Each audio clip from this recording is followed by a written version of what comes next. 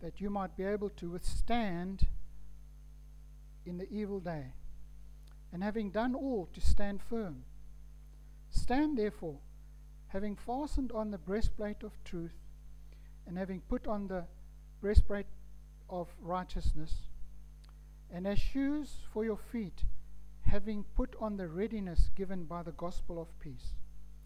In all circumstances take up the shield of faith, with which you can extinguish all the flaming darts of the evil one, and take the helmet of salvation and the sword of the Spirit, which is the word of God, praying at all times in the Spirit, with prayer and supplication. To that end, alert with all perseverance, making supplication for all the saints.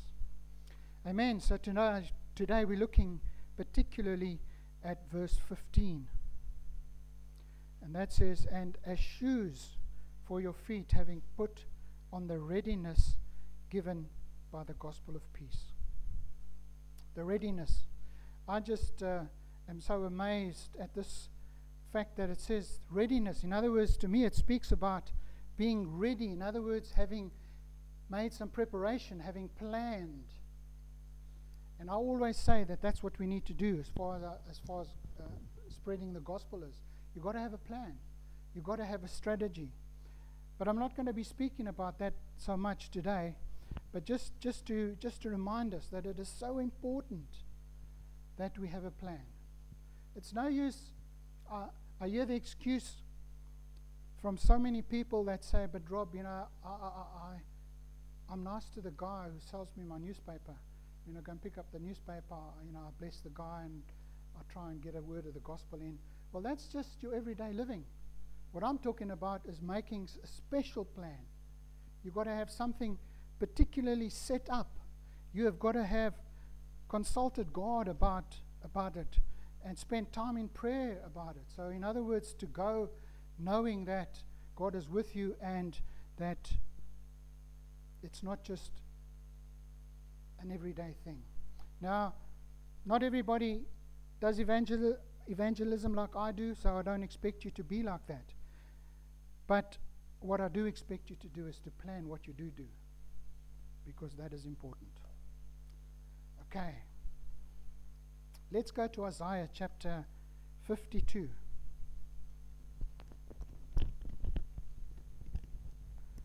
Isaiah chapter 52.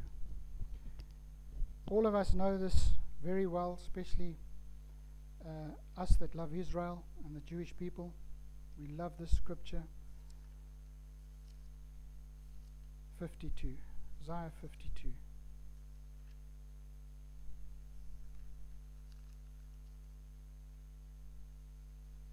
This scripture talks about Jesus and all that he suffered. I particularly want us to go down to verse 7. And it says, how beautiful upon the mountains are the feet of him who brings good news, who publishes peace, who brings good news of happiness, who publishes salvation, who says to Zion, your God reigns. This is such an incredible scripture. It talks about our Lord Jesus Christ. But as we know that by some miracle, God has placed us in Christ, and we are now the body of Christ. And so this scripture, I believe, is now fulfilled in us. We are now the ones who bring good news, who publish peace, and bring the good news of happiness. We are the one who tell people about the salvation of the wonderful living God.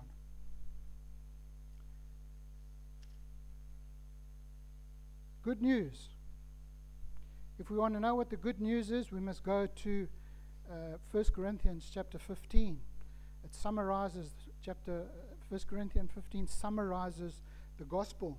And I'm very often asked, Lord, Rob, what do we do? What do we tell people? How do we go about this evangelism? Well, we'll see later on in 1 Corinthians 15 what it is. But the good news I always say that God made me an offer I couldn't refuse. He pointed out my old life. He said, Rob, this is the reality. You are dead in your sin. He said that you're going to die and you're going to be separated from me forever. But because of what my son Jesus did on the cross, if you repent of your sin and make Jesus Lord of your life, you can spend eternity in heaven with me. And I always say that is an offer I couldn't refuse. I just couldn't refuse it. And I'm so pleased that I made that, because some of my friends did physically die. One of my friends committed murder and is in jail.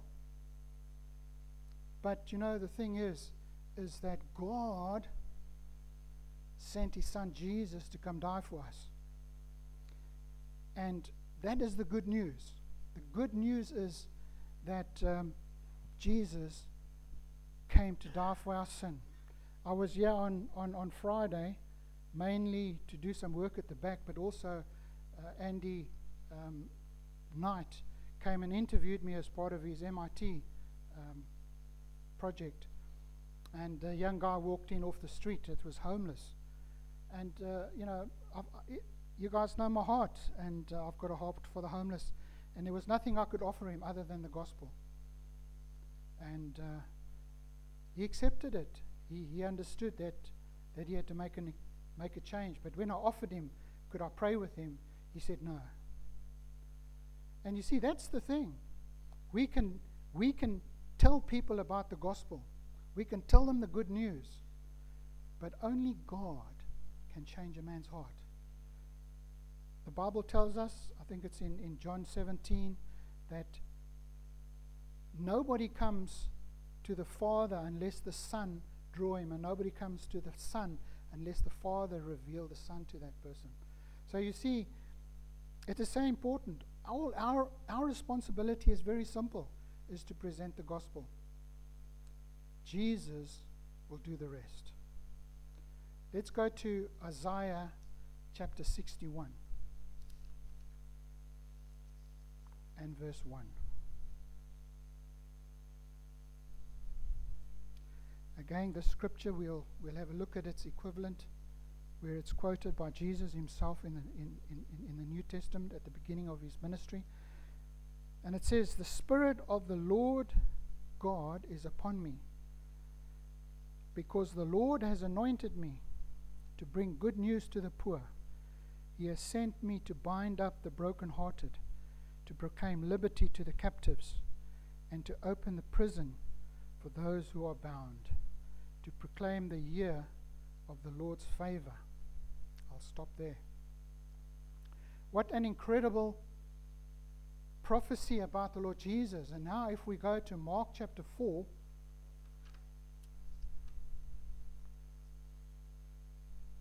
Mark chapter 4 and verse 18 and 19.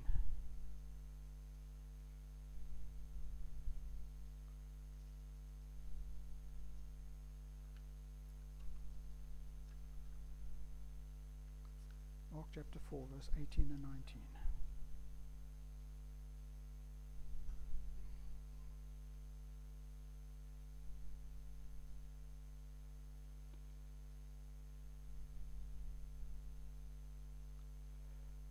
It would appear I've got it wrong. Is it Luke? Luke. There you are.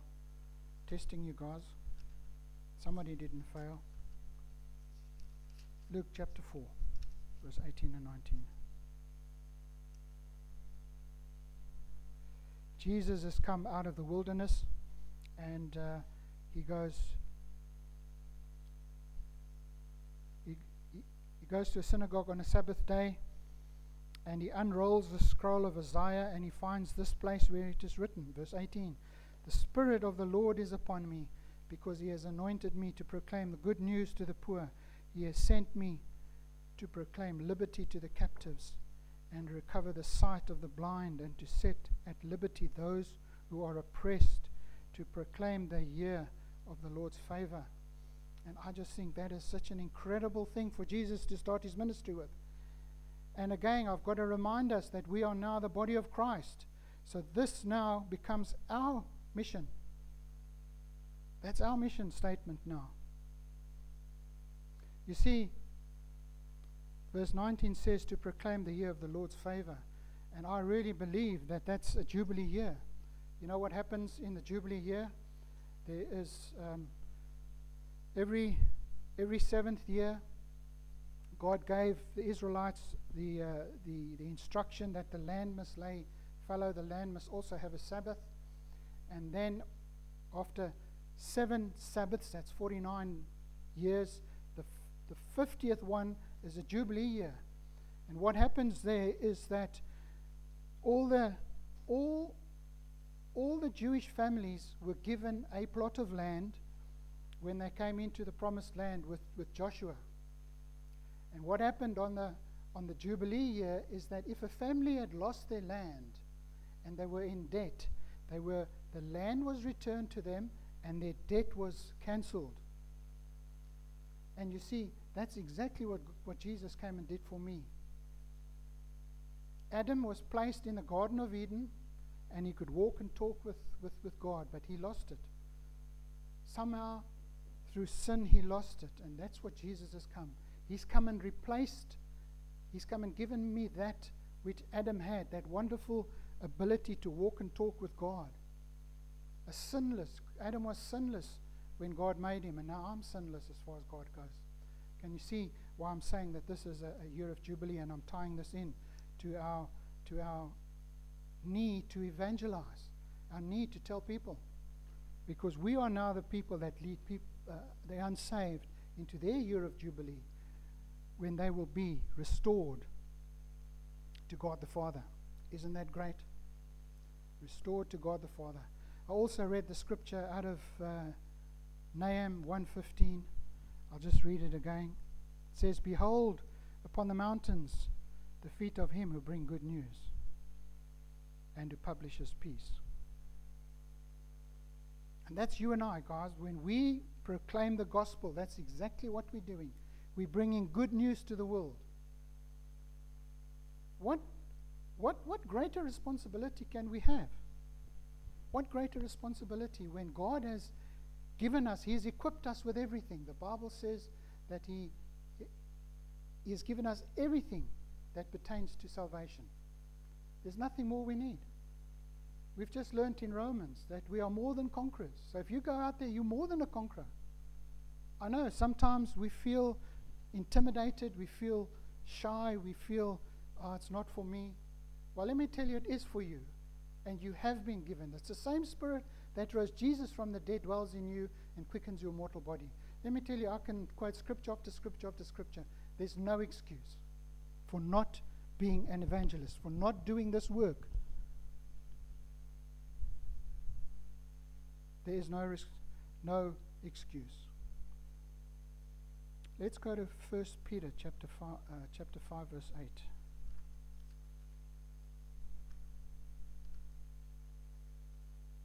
If I can find Peter.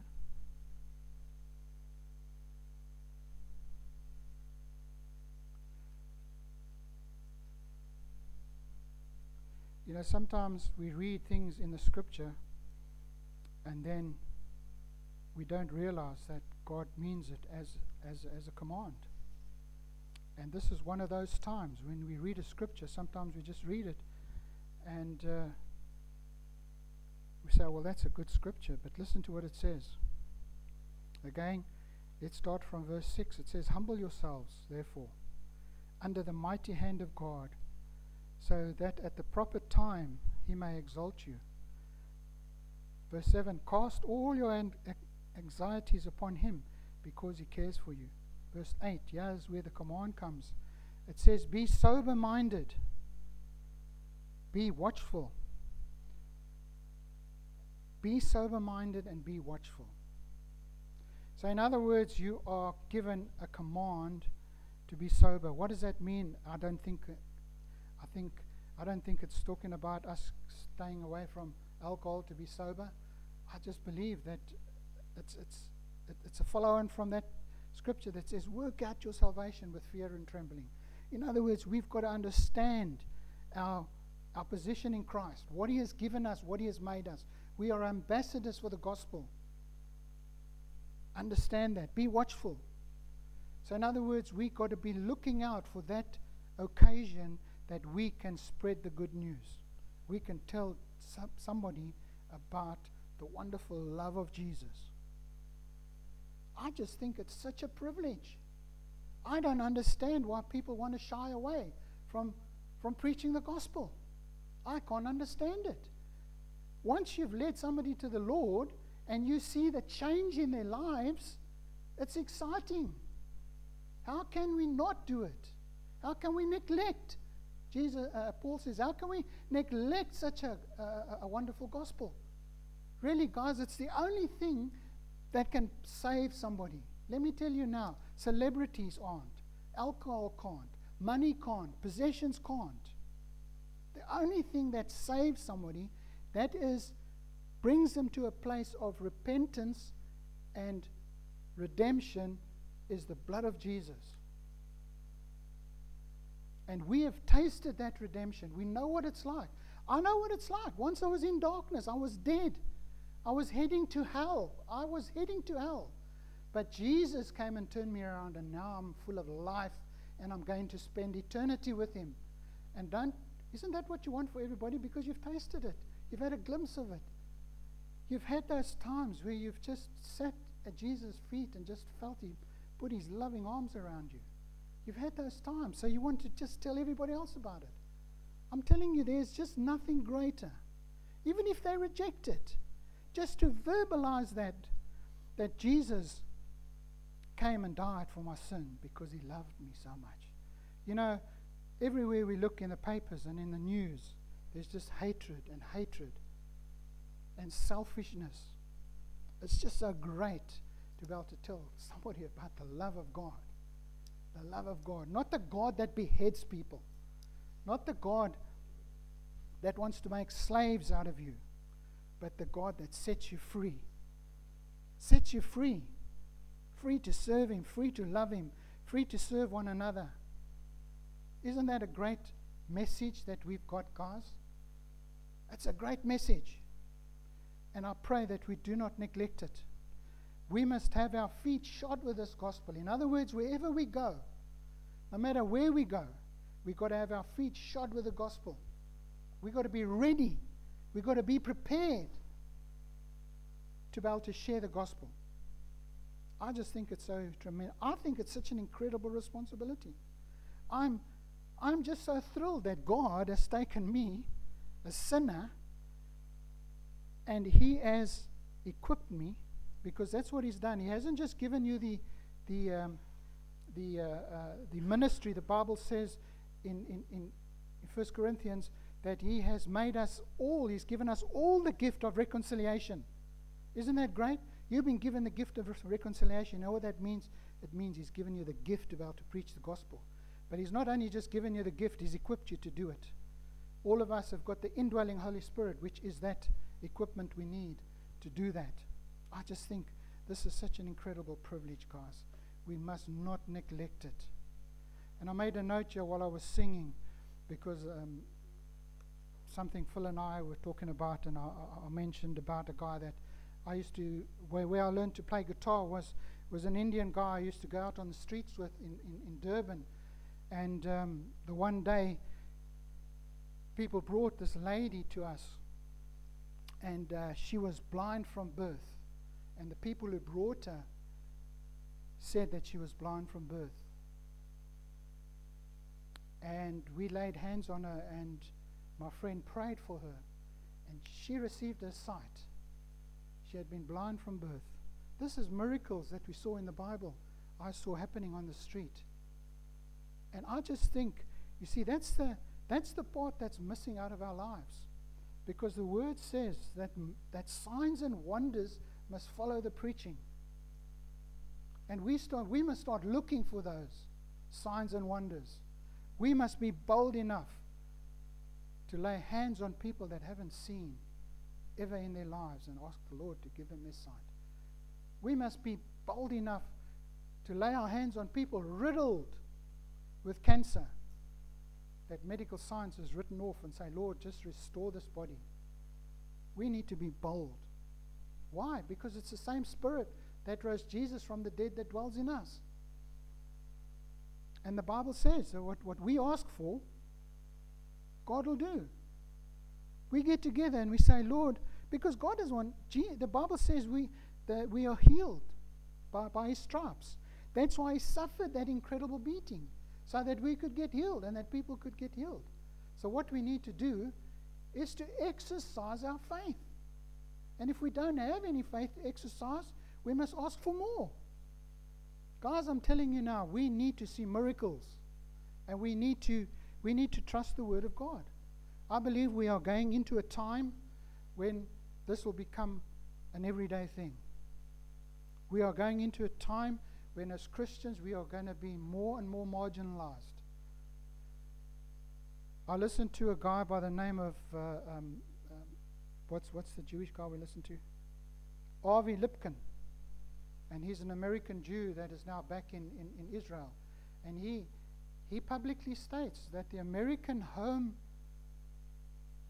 Office say that if you're a Christian, you're a threat because you are unstable. And you see, this is coming from governments already. You know, we hear testimonies all the time, and Phil told me about told us a testimony the other day where you can't even tell kids that you love Jesus. You can't openly pray at schools. I work part-time for the Salvation Army Housing Association. This is the Salvation Army Housing Association. And you know that they will not allow me to pray for kids. You're not allowed to touch them. You've got to keep your distance. You know, there's some 16-year-olds there that all they need is a hug, parental hug. Just somebody hugging them and saying, listen, I love you. But you see, it's against the law, and I'm saying that we are being marginalized more and more as Christians. And the time is coming when we are going to have to step out in such faith. And I told you of the testimony of the young lady from Iran, Muslim, that became a Christian. She said she wants to go back to her home because Satan is singing the Western world a lullaby. You know, we need to stand up and be counted for Jesus, guys. Let me tell you now, and don't be scared for making a mistake. You're making this mistake for Jesus. He knows that you're going to make mistakes. He's covered those mistakes with His blood long time ago. So let us be brave. Let's be real soldiers. Onward, Christian soldiers. I don't know if you remember that song. Onward, Christian soldiers. That is why William Booth set up the Salvation Army, because he got that from the Word, that we're an army. That is why we're putting on armor, because we're soldiers. And it is a spiritual battle. It is so important, guys, that we see this really. And I know, Debbie and I, we've got no kids on our hands, and we can spend more time with Jesus and doing things for Him. But, you know, we need to make time. We need to make time. And we are on a Thursday. We go out on a regular basis on a Thursday to do outreach. I wish we could do more. And that is why I've got this. This is an outreach. This is I use this as a teaching and an outreach. And we're honoring the Word by doing this. It is, everybody's had one. It's the Passover. I've emailed it to you. We go through the Seder, and it's great to see what God instructed them to do and how Jesus fits into that. Please, guys, invite people to things like this, especially for people. You see, if I know who's saved and who's not saved, and I'm free enough when I see 2 or 3 unsaved people to change what I'm doing, the emphasis on evangelism. If I see that there's all Christians and Christians that don't love Israel, I can then change the emphasis to a teaching. But we need to invite people. I'm free enough to either make it a teaching or or a gospel message. But it's important. That's why we do these things, because to get a guy to come to church on a Sunday morning, I know is difficult. Even if they trust you, to get somebody to come on a Sunday. But you say, come and have a meal with us. We're going to have a short message, and we're going to have a nice meal and some fellowship, and you can see that we are just normal people. We don't swing from the chandeliers, and we're just normal people that love the Lord Jesus, that have been saved by Him and changed by Him. And there are people that know you're Christian, so just make that invitation. And make it every day. Make it every time. Oh no, he's refused me 10 times. Don't worry about it. When he's refused you 1,001 times, then I'll say, okay, maybe the Lord is not interested in this man's life. But I know God is. That's why He died for us. It is so important. There is no other way. And I'm telling you that we need to pray for those signs and wonders to be following us. Signs and wonders to be following us. I just want us to go to Luke chapter 14 before we go to 1 Corinthians. Luke chapter 14.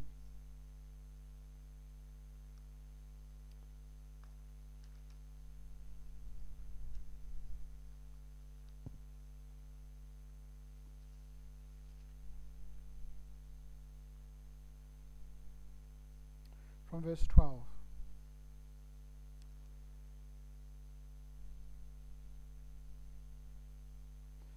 No, sorry, it is from verse 15. When one of those who were reclining at the table with him heard these things, he said to him, "Blessed is everyone who will eat bread in the kingdom of God." But then Jesus said to him, this is Jesus talking, he said, "A man once gave a great banquet and invited many. And at the time of the banquet, he sent his servants to say to those who had been invited, 'Come, for everything is now ready.' But they all alike began to make excuses. The first said to him, 'I have bought a field, and I must go and see it.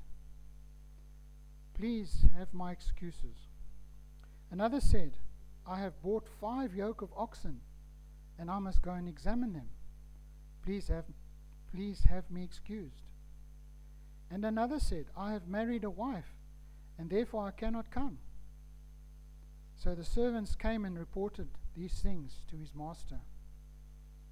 Then the master of the house became angry and said to his servant, 'Quickly, go out to the streets and the lanes of the city, and bring in the poor and the cripple and the blind and the lame.'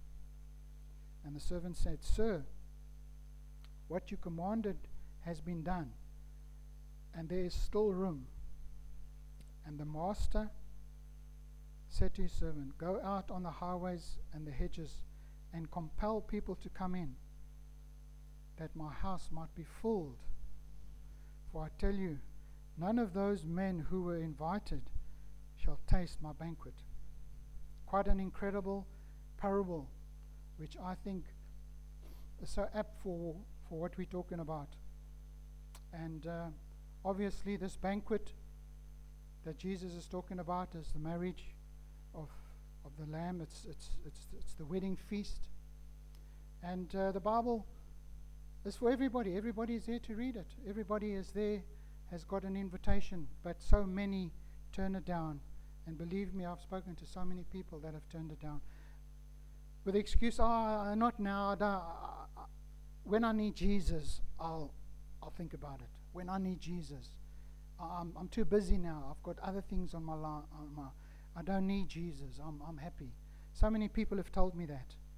But Jesus says that we must go quickly to the streets and the lanes of the city and bring in the poor and the cripple and the blind and the lame.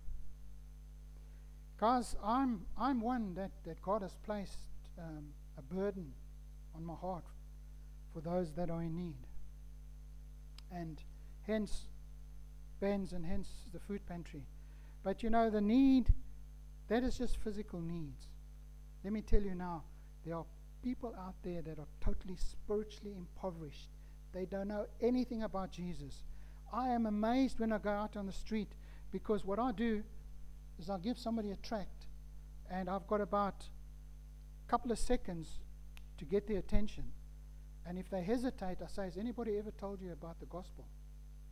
And you know how many people say no? Then I say, please, have you got a couple of minutes? Let me just tell you about the gospel. And in half a minute, I tell them about the gospel. And then I ask them if they've got any questions. But you see, that's the thing. There are so many people that have not heard the gospel. They've heard about Jesus. They know about Judgment Day. But they haven't heard the good news of the gospel. And it's our responsibility. You know, with the schools dumbing down education and dumbing down religious education and widening, because, you know, it's good to widen the horizon and teach about Muslims and Buddha and all these guys, so that give them a choice. Jesus never gave them a choice. He said, repent. And that's what we need to do. We need to get them to understand the gospel. And that's the thing, you see. And it's my responsibility and it's your responsibility. And together we can carry the burden. I'm so pleased that I've got people in this church that are willing to come out with me on a Thursday. I'm so pleased. Because it is terrible to go out on your own. You feel exposed. Even although I love it, I just can't go on my own. But knowing that I've got somebody standing across the road doing exactly the same thing, they might not be standing right next to me, just gives me that encouragement. And that is why we need each other, guys. In this, we cannot do it on our own. Jesus sent the guys out 2 by 2. Never sent anybody out on his own. Always with a partner.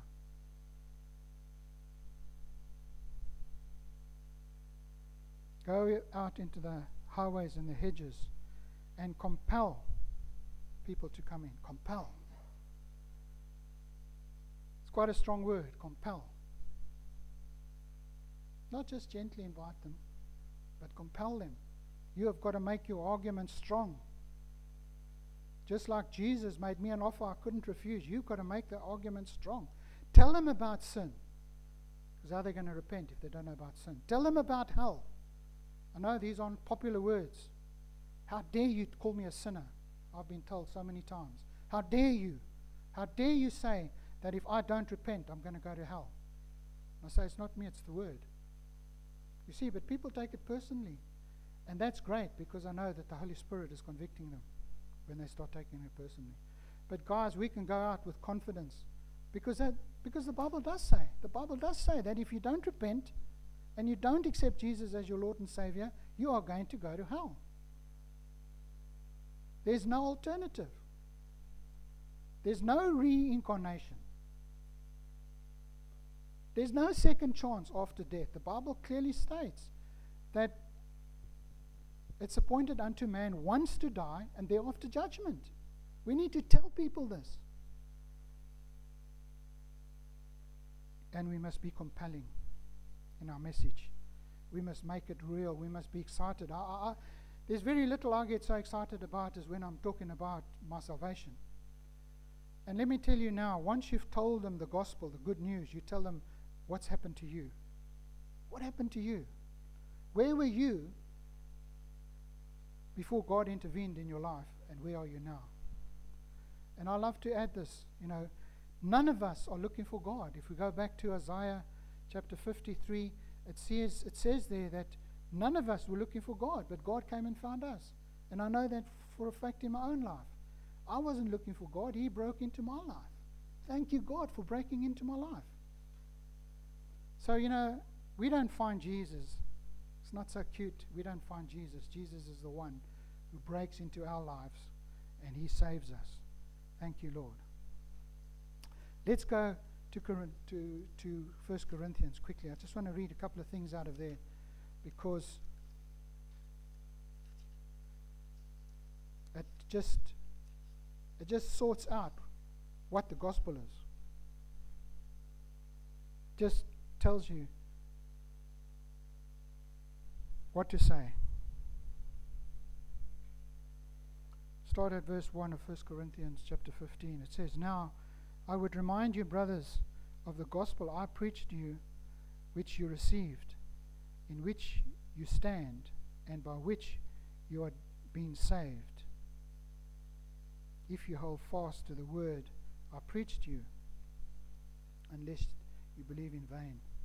Verse 3, "For I delivered to you as of first importance what I also received, that Christ died." Where did he start? He said, Christ died for my sins in accordance with the scripture. That he was buried, and that he was raised on the third day in accordance with the scriptures, and that he appeared to Cephas, and then to the 12. Then he appeared to more than 500 brothers at one time, most of whom are still alive, though some have fallen asleep. Then he appeared to James, then to all their prophets. Last of all, as to one untimely born, he appeared to me. You see how concise the gospel is that Paul preaches. You don't need hours and hours to preach the gospel. It's quite plain. Christ died for your sins in accordance to the scriptures. He was buried and he was raised on the third day in accordance with the scriptures. And then he appeared to people. Isn't that great? Because people think that Jesus is still in the grave. Well, he's not. He's a risen Lord. And please read the rest of Corinthians, because of Corinthians 15, because it is about our ability to witness. We need to be prepared. We need to go out there prepared with the gospel, feet shod with the gospel. And we need to be prepared for it, brothers. I can't tell you how important it is that we are prepared to preach the gospel. And please take one of these tracts, because it's just quite simply starts off by saying that we've all sinned, and quotes Romans 3 verse 3. And then it quotes John 3:16. But God so loved the world that he sent Jesus to die. And the proof of this amazing love. And then that God wants to help us. And just a short little testimony. This pamphlet was given to you by a sinner who've given their life to Jesus. Jesus is alive. And the only thing in the world we can trust. Jesus never changes. Hebrews 13 verse 8. Jesus will take away your old sinful life and give you his perfect life. 2 Corinthians chapter 5 verse 17. Jesus will never desert you. Hebrews chapter 13 verse 5. If you do not have peace in your life and have not given your life to God, we would like to know more about this wonderful salvation. Please contact us and give us your details. So it's very simple. And I'm just so pleased, the British people are so proper and that they won't throw it on the ground. So once they've accepted it, I've seen it going into handbags, into shopping bags, into jacket pockets, and I'm just so thrilled with that, because at some stage you're going to take it out and know, what did this man give me, and start reading, and it's got a picture of Jesus on the cross. Please, guys, we need to be active in spreading the gospel. I'm telling you now, there's no greater joy than to lead somebody to the Lord and then see him grow as a disciple. I just think it's just so wonderful. My testimony, other than having that lady see on the road at the market, we were what do they call them? When we were helping people to their seats at the big stadium in Durban, the rugby stadium, there was an evangelist, I can't even remember his name, but we had a big sticker on us that said usher. And at the end of this guy's talk, he was praying for people, and people were getting out of wheelchairs, and there was incredible miracles. And I was only a young guy, yeah. But what happened was these guys were getting out of wheelchairs. All sorts of miracles were happening. And this father had his 8-year-old son on his shoulders, and his son had little shriveled legs. And this father came to me because I had my badge on, and he grabbed me by my shoulders and he shook me. He said, "Why isn't God healing my son?" And I was just a young Christian. I didn't know what to answer him at that stage, but I know what I would have been able to answer him now. You see, the thing is, God is sovereign. God is sovereign. And we just need to trust God. As Jenny's learning, we can't dictate to God because He is sovereign. He is the one who will make the decisions. He will heal who He wants to heal and when He wants to heal them. The guy sitting at the pool for 38 years, Jesus comes to him and says, "What can I do for you?" He says, "Lord, I want to walk, but I can't get to the pool." Now he's been sitting there for 38 years. But God chooses to heal him. His testimony of healing is what we're talking about now. He never had anybody to carry him into the pool, but Jesus healed him in His time. Jesus knows. So, guys, you might have a loved one you're praying for. You might have somebody that you would desperately want to see saved. Don't get impatient. It might take 38 years. But in God's time, when He's right and that person is right, then he will get saved. Because I stand on the promise that was made to the jailer, the Ephesian jailer. I think it was the Ephesian jailer. And Paul said, "You and your whole household would get saved." I've been standing on that scripture. And I thank God for that. Guys, let me encourage you. Please. We need to get involved. It is part of our armor. We need our feet shod with a prepared gospel. Let's do it. Let's not just verbalize it. I don't mind how you do it. My way is to give out a tract.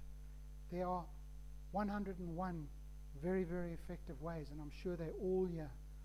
You guys must just do more of what you're doing. That's all I'm asking. Do more of what you're doing. Because you've been called to do it. You must do it. You must compel them to come in. Amen. Thank you, Lord. How do I stop this? Okay. Father, we do thank you for your incredible salvation. Thank you, Lord, that you have partnered with us, that you have made us your ambassadors. And Lord, it's in obedience that we come to this table. It's out of obedience. You said that we must do this as often as we can in remembrance of you. So Lord, we're doing that. And Father, I just pray that you would bring to mind our salvation and what you have done for us through what Jesus did, his obedience. We just thank you.